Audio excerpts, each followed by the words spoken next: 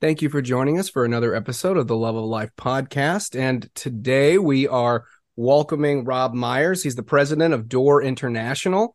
Door International's goal is bringing God's word and reproducing Christian fellowship to the deaf of the world. Rob, thanks so much for coming on the podcast. Thank you so much for having me, Jesse and Courtney. Absolutely. So I guess let's just start off with what is Door International? Can you kind of just give us, we'll ask questions along the way, but if you could just give us an overview.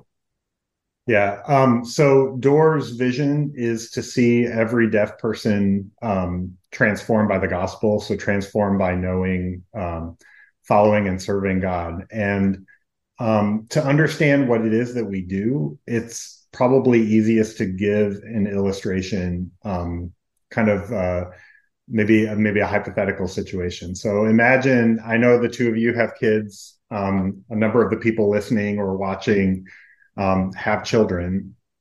So imagine one of those children is born deaf, and imagine another child is born blind. And what I want you to think about is the differences in the experiences that those two children are going to have. The blind child, while not having visual access, has full access to the information, to language that's around them, and to the information that's happening from their families. The only thing that they have is visual impairment. But your deaf child, being born deaf, is automatically cut off from the language of your family. So they don't have access. They can't hear you speaking. They can't then copy you speaking. And then if they were to later enter school, they typically enter school with almost no vocabulary at all. So it's very normal, even here in the US, about 80% or so of parents of deaf children never learn to communicate with their deaf kids. So they don't learn sign language. And the kids don't figure out how to communicate by voice because they can't hear anything. So most of those children in that situation end up delayed. And when they enter school, whereas your blind child or a child born with any other disability would still have a vocabulary of about 5 to 10,000 words, your deaf child entering school maybe has 50 signs that you've made up to try to be able to communicate with them, something like eat or sleep, some motion that you've created that actually isn't a sign, but is something that you can use in your household. And that child then ends up learning language for the first time from their peers. And in fact, many kids, I was talking to one of our staff members just the other day, and he was sharing with me that the first time that he learned that he had a name was in school when he was 8 years old. Wow. He didn't know that he had a name before that. Wow. Because his parents couldn't communicate with him. And so one of the favorite activities that happen for deaf kids when you go to a deaf school and talk to them and sign with them, one of the first things they love to do with you is they love to share their name. They'll share, and every deaf child, every deaf person is given what's called a sign name. It's a special sign that's connected to them. So they'll share that with you, and they want you to repeat it because they want to be recognized. They want to see you recognize them as a person. And they also want to learn your sign name.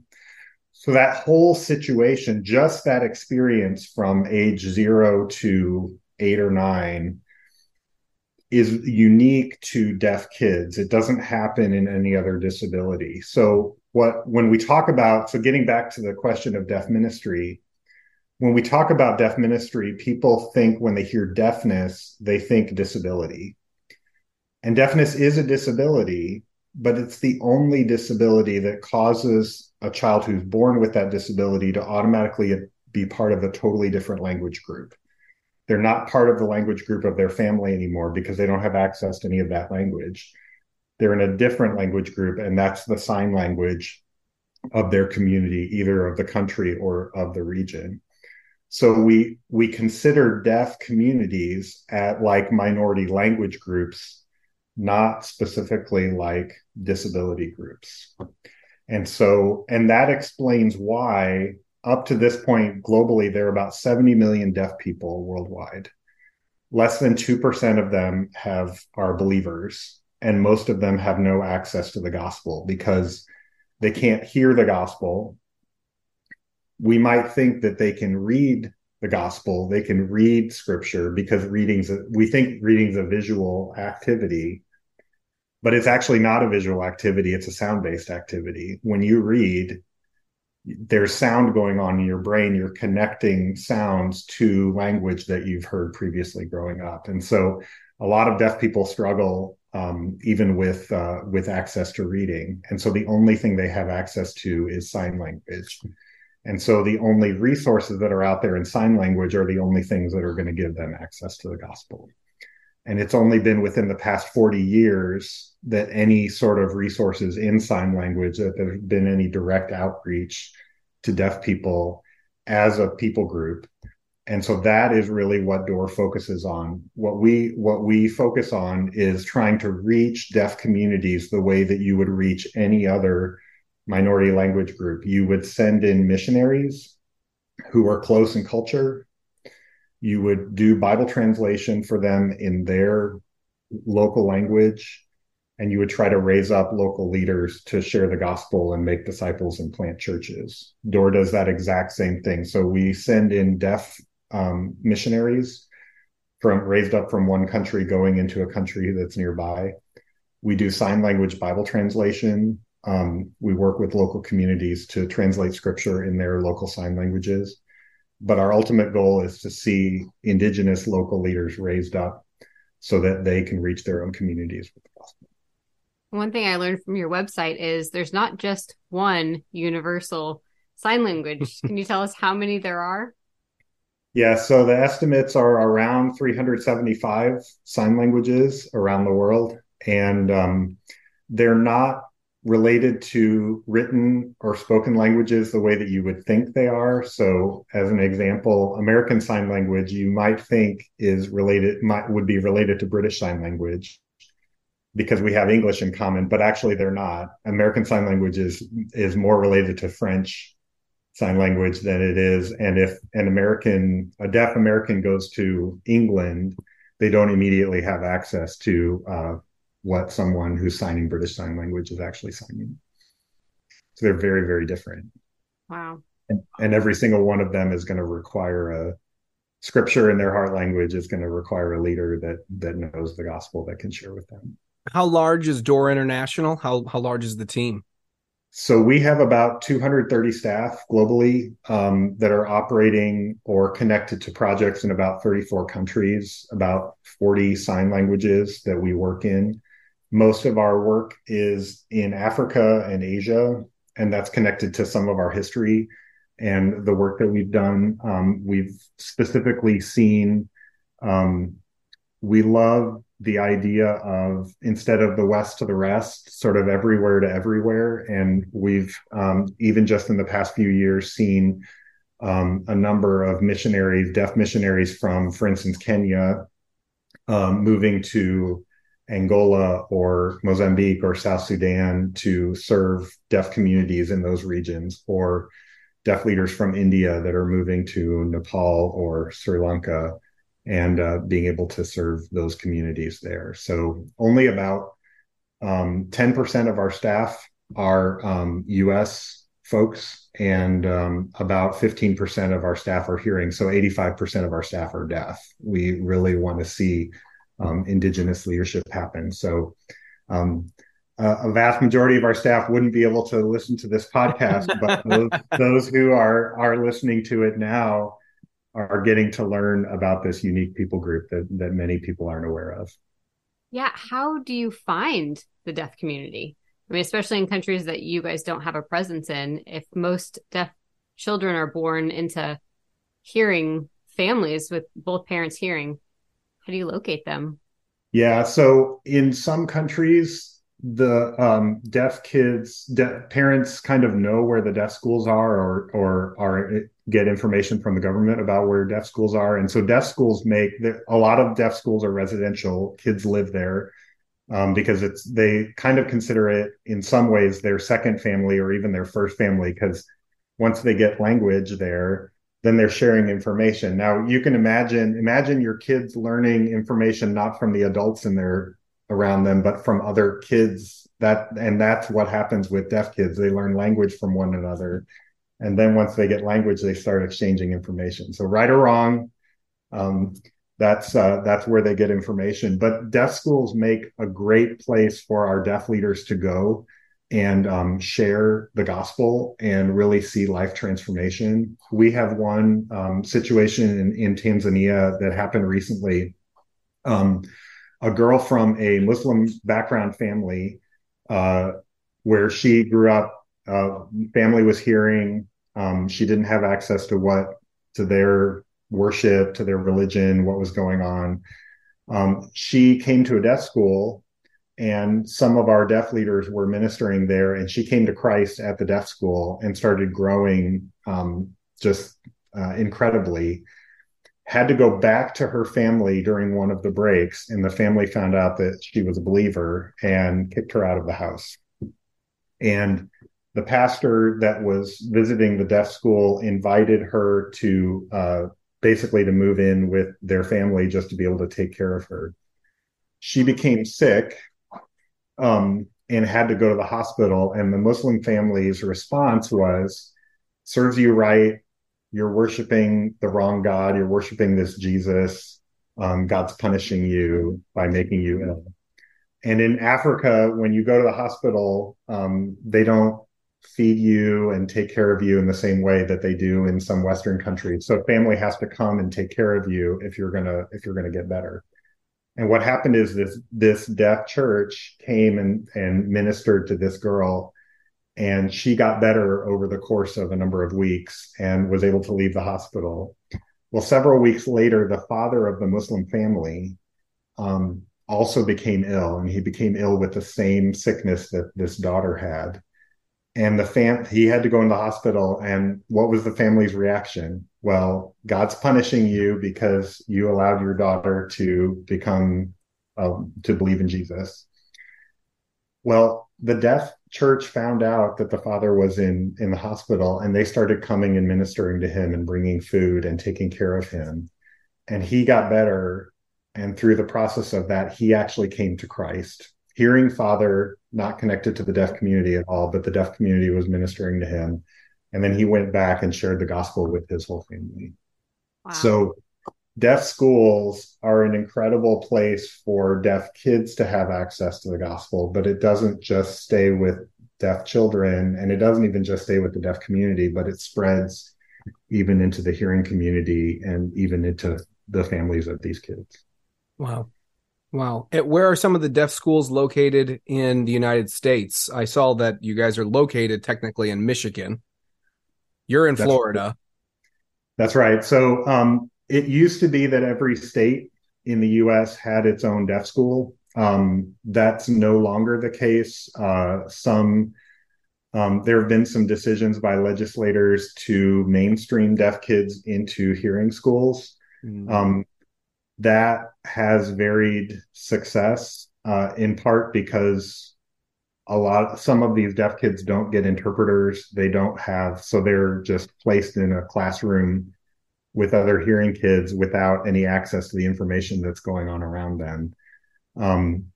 But there are still a number of deaf schools. There's a deaf school here in Florida that's not too far from here, near Jacksonville. There's also one near Detroit in Michigan. So we have less access to go into some of the deaf schools here in the U.S. There's much more openness to that kind of thing in countries where they require some sort of religious instruction in all of the schools. But a lot of the teachers don't know how to teach deaf kids about Christ. And so it's a great opportunity for a deaf leader in the community who already knows how to share the gospel and disciple to come into the school and do that with some of the kids there. How in the world did you get involved with this? Like, how is this something that you learned about? You're the president. I You're am the the president. president. So I've not always been the president. So yeah, I was gonna say it started in '83. Is that correct? that's 1983. right. And I didn't join until 2014. So it's been, it's had its roots around for quite some time. So I like to start this story by saying, I'm going to start at a point that feels like it's even further away from what you would expect. I don't have deaf people in my family. I don't have a background with deafness. And back in, uh, I actually didn't grow up in a Christian home either. So God had to do a lot to sort of weave me to the place where now I'm helping to lead a deaf ministry. Um, Growing up in a non-Christian home, I actually first encountered the gospel and understood it and really embraced it with everything that I had in college. College was a really opportune time for me. And I think a lot of people recognize that when their kids go out on their own, it's really where they have to figure out, what do I really believe? What is life really about? And so God used that opportunity and really influential people in my life to uh, to share about Jesus. And in college, I was really hungry. I wanted to learn. I wanted to grow. And even the youth group that we were involved in together was a huge part of that. Tim and Kim Ward and some of the other leaders who were there just really had an incredible impact. And so as I got toward graduation, I really wanted to get to a place where I could pour into other college students the way that other people had poured into me. And so but I love teaching.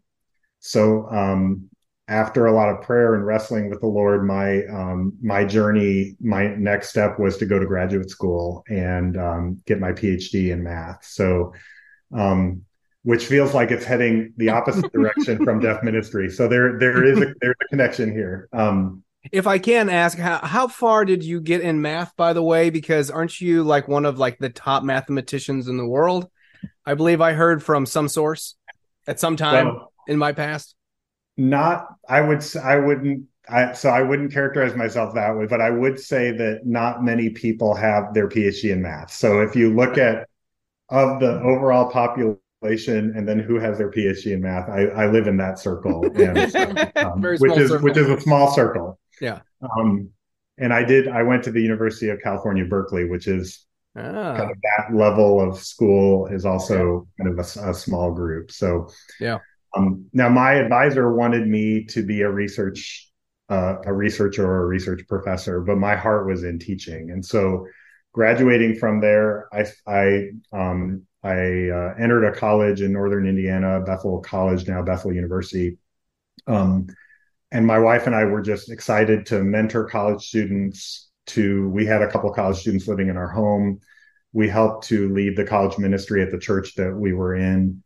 And this was great. We thought, Lord, you have us on this path for as long as we can see. And I was at a faculty retreat with the college when I met two deaf professors. And for me, outside of meeting one or two deaf people in the past, that was really my first close encounter with deaf people who American Sign Language was really their first language. And I didn't know how to communicate with them. I thought there was one sign language for the whole world. I had so many things that I just didn't understand about the deaf community. But I had an interpreter come with me, and I just said, how would I get to know the two of you? How would I build relationship with you? And they said, well, English isn't our first language. American Sign Language is, which I didn't understand. I thought sign language and written language were basically the same thing in different formats. And they said, you should start to learn sign language if you want to communicate with us. And so my wife and I started taking classes, and we started at ground zero. We had nothing. This was around 2005. And no finger spelling. We didn't know any basic signs at all. And deaf professors were really patient with us. And one of the requirements of the class was to get out into the community and just meet people and start using the language that you were learning. And that was the pivotal thing for us. When we started building relationships in the deaf community around us, we started to see that the people around us didn't have access to scripture. They didn't have a place to serve in the churches where they were going. I think two stories that were really pivotal for my wife and I, one of them more for my wife, was related to, she was asked to help lead a women's Bible study on the topic of depression, because depression is a really big issue in the deaf community. And so she picked a book that highlights a lot of sort of classic stories in scripture where main characters really deal with issues of depression. And she brought these ladies together and she was describing in sign language the story of Elijah, and how Elijah went up on the Mount Carmel and had this amazing sacrifice, and then came down and was threatened by Jezebel and went out into the desert and just said, God, I want to give up. I want to die. She's describing this story, and these ladies are, they're captivated, but they've been around scripture, they've been around Christian college, other things like that. So she turns to one of them and says, you know this story, right? You've heard of Elijah before. And several of them said, we've never heard of Elijah. This is really fascinating. How would we get to know more? And she said, well, let's open our Bibles and we can read the story. And one of the ladies put her hand up and said, that's how you read scripture? But reading for me is just deciphering a code, because I have to figure out that those letters in this order mean that thing over there, and those letters in that order mean that thing over there. And I never had that language when I was growing up. I need it in sign language. And so my wife started to look around and see, where is there access to the story of Elijah in American Sign Language? And at the time, it wasn't available. And in fact, it wasn't available. It's still only available out of those 375 sign languages. That some of the stories of Elijah are only available in like 3 or 4 sign languages globally right now. Wow. And that was shocking to us. These were not people, the issue of people not having access to scripture, the issue of not knowing about Christ often feels like a out there issue. But here it was for some of our neighbors who lived right down the street. And it wasn't just that they didn't have a Bible. They didn't have access to a Bible. There was nothing available that had been translated up to that point where that they could access it. I think one of the impactful stories for me was I met one of my deaf friends at a hearing church during the week one time when I was there to meet with a pastor. And I ran into him at this church and I said, oh, I didn't know you're connected to this church. And he said, yeah, I used to go here regularly and we had an interpreter here. And one time the pastor challenged us and said, God's created every one of you with spiritual gifts, and he desires you to serve them to edify the body. And so I was so excited. So after the sermon, I went over with the interpreter and I met the pastor. And I said, I feel like I've got gifts. How could I serve this church? And we started to go down the list of different areas where people serve. And because of the language barrier, I couldn't greet people because people might ask me questions and then they couldn't understand my sign language. I wasn't allowed to work in the nursery because people were scared that maybe I couldn't hear their babies crying. I couldn't teach in Sunday school. I definitely wasn't, because of the language barrier, wasn't going to be allowed to be a deacon or an elder. So we got to the end of the list and he suggested that I come regularly and clean the church. So that's the job that I do for this church. But I have all of these skills in teaching and leading, but I can't use them in an environment like this where I have all these language barriers and no one can understand me. Where is my place in the global church? Where does God have me to serve? And that reminded me of something that another deaf person said to me once, signed to me, and they said, I don't want to be a ministry of the church. I want to be a minister of the church. I want to be someone that serves using the gifts that God's given us. And those experiences that we had really began to challenge our understanding of how deaf people, the space that deaf people have and where they can minister and the access that they have to scripture. And God used that to slowly bring us into contact with Door International. And that was probably for us maybe an 8 or 9 year process from first getting thrown into learning sign language to really saying, Lord, here we are. How can we serve this people group that you've placed right in front of us? Wow. And I assume you're extremely proficient in sign language now. Can you demonstrate anything for us? Well, I could. I don't know if your people listening on audio would be able to hear anything. But I'll have to go to YouTube and They'll have to go to YouTube and watch. That will be your so one I can give an illustration that only the YouTube people are going to be able to see. So this is your cue to go over to YouTube. As long as it's not 20 minutes long or something. It's not going to be 20 minutes. Okay. No. All right. But one of the things that so I'll start in American Sign Language for a second. One of the things that people don't realize is that sign language is not just what happens on the hands. The actual signs are maybe about 50% of the information in the language. So to give you an example, I could sign, and you guys can copy me. If I want to sign I work, this is the sign for I, and this is the sign for work. So you kind of mix this with the bottom of your right wrist goes on top of your. I'm assuming that you're both right-handed. So I'm left-handed. Oh, I'm right. Oh, if you're whatever your dominant hand is going to go on top of the other hand. So okay. So this is I work. So you would sign I work.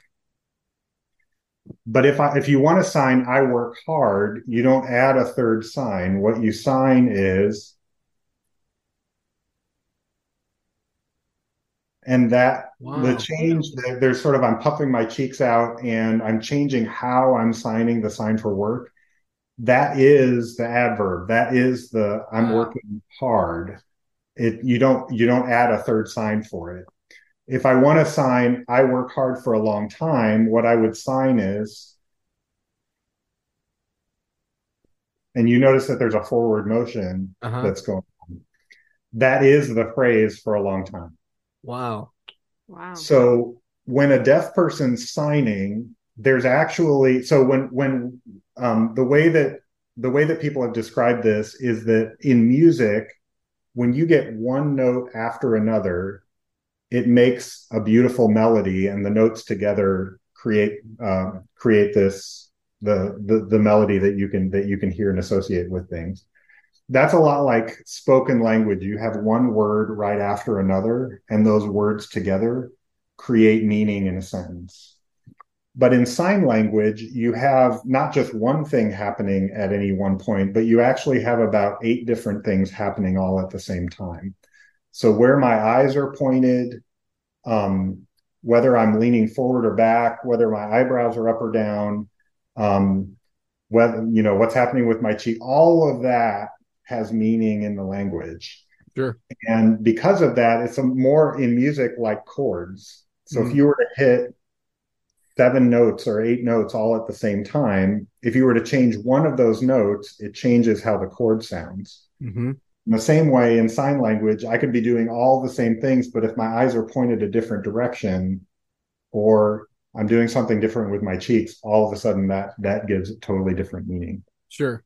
So if you have an interpreter who basically has a different dialect, if you will, than yourself, if you're a deaf person, how does that work out? So you can understand some of the things, but it seems like there would be an extra hurdle to grasp.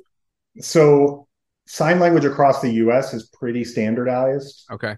So if I'm a deaf person and I go to one event and they have an interpreter, and then I go to a different part of the U.S. and they have an event, most of the interpreters, most of the sign language is going to be similar. There is accent.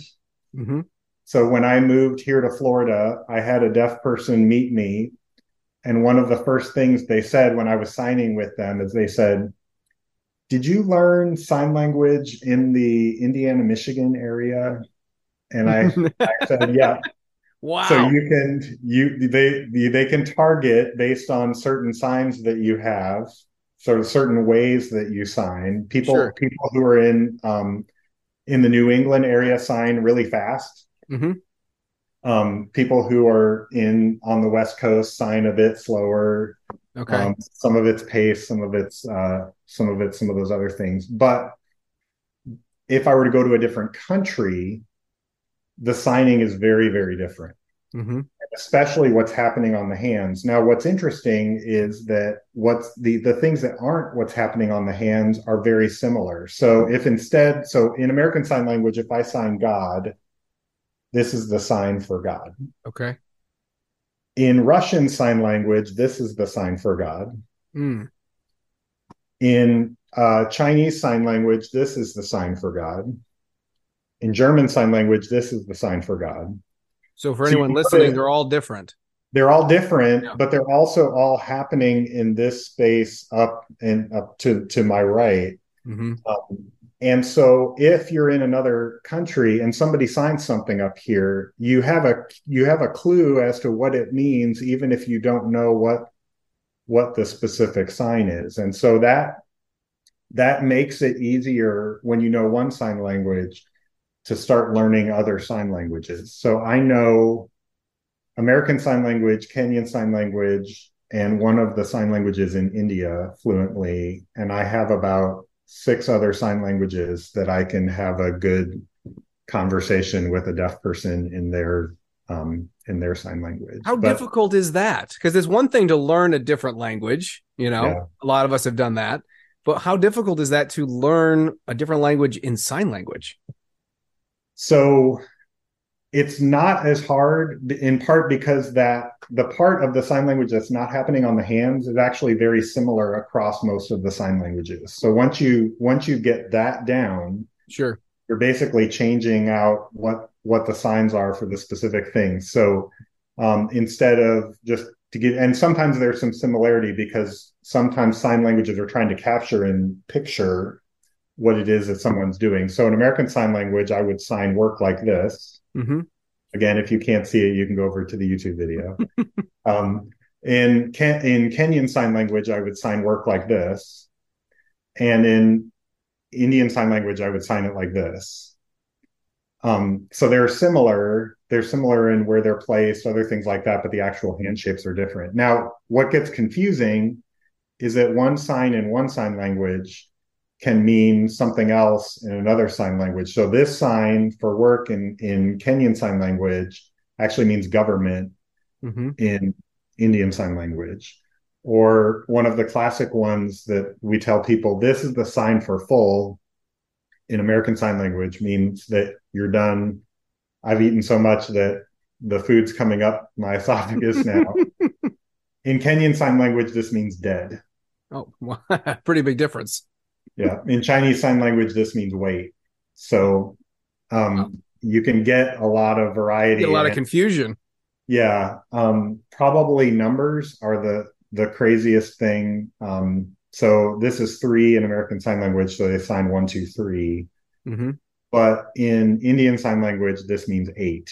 So if you have 3 kids Yeah, and you want to introduce yourself and say, I have 3 kids, you got to be careful of which gotta sign be language careful. you're talking about because suddenly they think you have 8 kids. So Right. yeah, Wow. yeah. Is sign language exhaustive? I mean, what if you come up to a word like anthropomorphism? Okay. Like if that happens, is there a word for everything in sign language, or do you just have to start spelling things out by letter? So in you can do that. That might not convey a lot of meaning to Sure. someone. So in the same way that if somebody doesn't know what anthropomorphism means in Right. English, Yeah. then they're going to have trouble if you spell it out. So what you would do in that context, if you were using the word anthropomorphism and somebody doesn't know what it means, what you would do is you would go around the word by describing what it means. You would circumlocute the word. So in the same way in sign language, if they don't have a sign for anthropomorphism, but you can talk about how you're taking characteristics of a person and applying them to something that's not a person. You can give that short explanation, and if that person would go, oh yeah, that's, and they give you a sign for it, well then you can use that as the sign for things. It's not unusual for some sign languages, because they haven't encountered certain concepts, to not have signs for them. And this comes up particularly in Bible translation context. So we had one country in South Asia where we were first going in to figure out, are there believers in this country? Because they didn't have any scripture there. Mm-hmm. And we were able to find somewhere between 15 and 20 believers. And even among the believers and non-believers, we asked a long list of words, and we said, what's your word for this? What's your word for this? Mm-hmm. We got to the concept of forgiveness, and they couldn't come up with a sign for it. The best that they could come up with was something like sorry.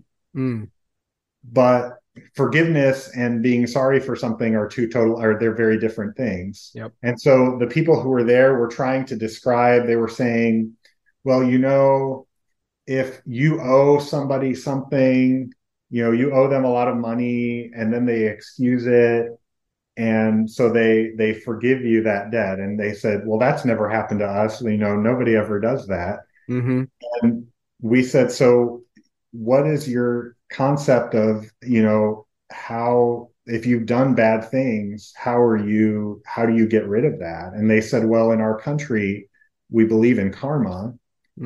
So all of the bad things that we've done will at some point come back and hit us again. Sure. And even if it's not in this life, it's in some life in the future. And so that was a perfect launching off point for one of our leaders to describe the grace that God gives us through Jesus Christ, that we get forgiveness that's not based on what we've done. In fact, we've done a lot of things that we deserve punishment. Mm-hmm. God takes that off of us and forgives us and cleanses us. And that was a radical concept for this group. They didn't have a sign for it. They didn't. And when that happens, and it does happen sometimes in these communities, what they have to do, the team, rather than just making up a sign, they'll think about the concept, and then they'll talk with the leaders of the community, and they'll describe the situation that this sign is trying to express. And they'll together come up with a sign, and then that ends up getting incorporated into the sign language Bible translation that the community then uses. Wow. Can you share with us a condensed version of the gospel through sign?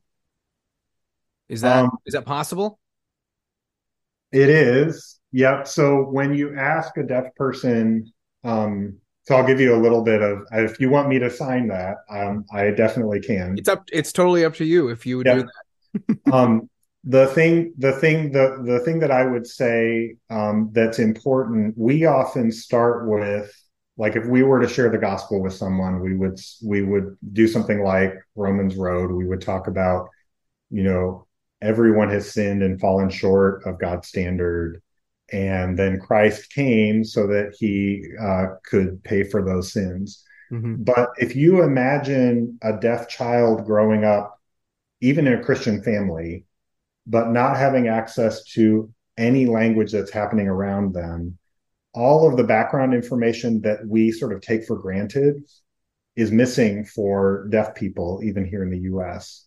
So the concept of sin, even the concept of there's a God and he created everything that's around us, is for many deaf people a radical concept. It's not something that, so you can't, when our deaf leaders, when they share the gospel, they won't start someplace like the New Testament. Mm-hmm. They actually have to back up all the way to the beginning of Scripture. Now, they don't sit there and sign all of the Old Testament all the way to get to Christ, but they'll pick selected stories that are critical for people to understand what God was doing throughout history, and then use that as a lead in to say, and that's why God had to send his only son to pay for the price that that we couldn't pay. So Mm-hmm. I can give you that. It's probably maybe I'll give you the 2 or 3 minute version. If a deaf person were signing it, they would give you like the 20-minute version. Sure. The 2 or 3 minute would be sufficient for here.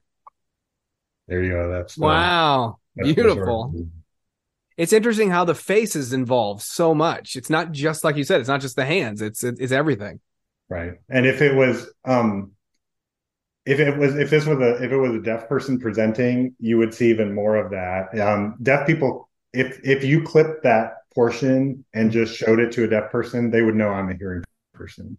So they can tell if a hearing person's signing. They can tell in the same way that if you were listening to a non-native English speaker, sure, you could probably pick out that they're not a native English speaker, even if it's just slight.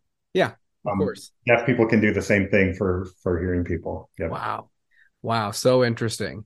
The website is doorinternational.org. What can people do as far as if they're interested today, they've never heard anything about this before, if they want to either, of course, look up the website, we'll put that in the show notes. How can people get involved? What can people do? Are there various needs that people can assist you with? Yeah, so the unusual one for us is awareness. So many people listening to this podcast or watching it on YouTube, this may be your first time ever hearing that deaf people are unreached and understanding why deaf people are unreached. And so the first thing that we ask people to do is share this information with other people, share the podcast, share the website, because we need to get the word out to the global church that this is a need within the global community.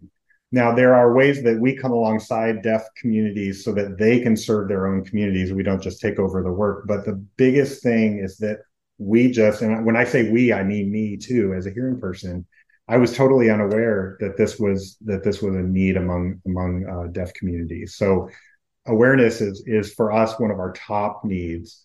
Second one is prayer. We're working in communities right now that have gone thousands of years without the gospel.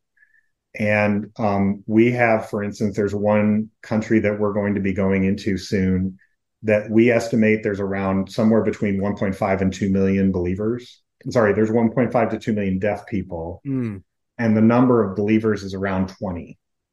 Oh my gosh. Wow. So you're talking not just like 1% Christian, you're talking about 0.01 or 0.001% Christian. The believers are very new. There's a lot of hindrances to the gospel. And that represents spiritual strongholds that the enemy has had for a long time. And those really only come down through prayer. God does so much in these communities. And we know from John 15 that unless we abide in him and unless God's really in the work, there's nothing of eternal value that we can do. And so prayer is a huge, huge piece for us and we have a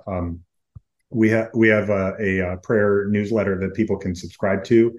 And then once a month, we'll send out an update and it gives daily things that people can pray for in some of these communities. Third is, if people want to come alongside our organization to sponsor deaf leaders out in the field or to sponsor a Bible translation in a sign language that's happening, there's information about that on our website as well. If you pull up the website, you'll find a give button, and there's more information about the kinds of projects that we have out there. We would love to see people come alongside us in that and also get updates about what's happening in the field. We also often get questions about how do I start a deaf ministry in my church, or what do we do to get involved in deaf ministry? And so we've created a white paper on what are some best practices when you're wanting to get involved in deaf ministry. What are some misunderstandings people have about deaf people that will really impact how you serve deaf people well or don't serve them well? That's also available on our website. So there's a resources tab and you'll find that under there. But there's some great information on our website that allows you to even take some next steps. And if one of those next steps is an interest in learning sign language, we have some recommendations on the website as to some good curricula that are out there, some good places you can go. There's even a few apps that are out there that are very inexpensive, but are similar to something like Duolingo, but for sign languages. That's great. That's great.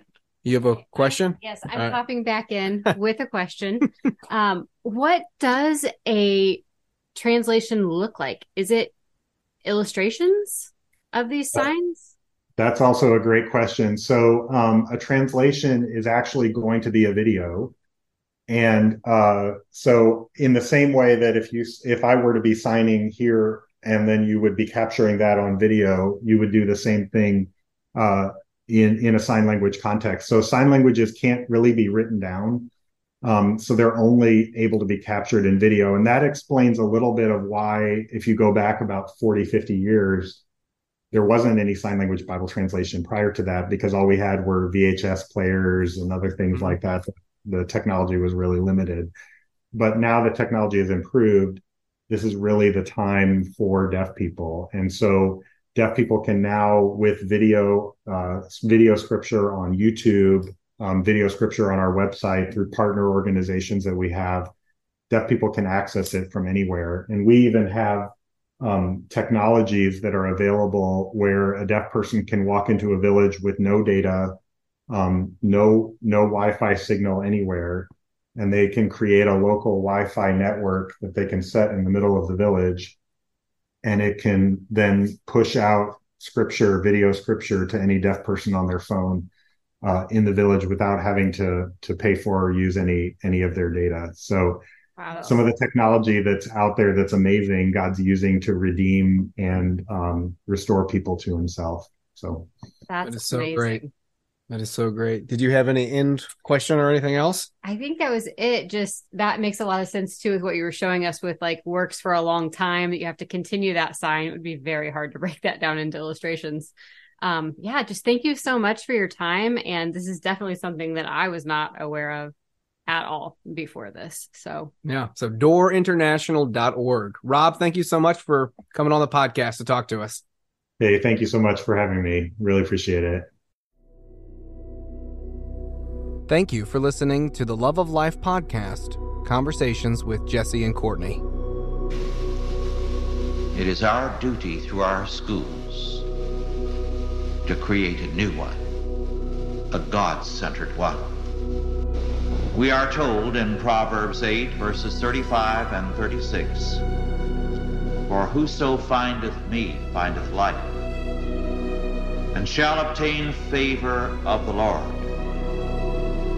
But he that sinneth against me wrongeth his own soul. All they that hate me love death."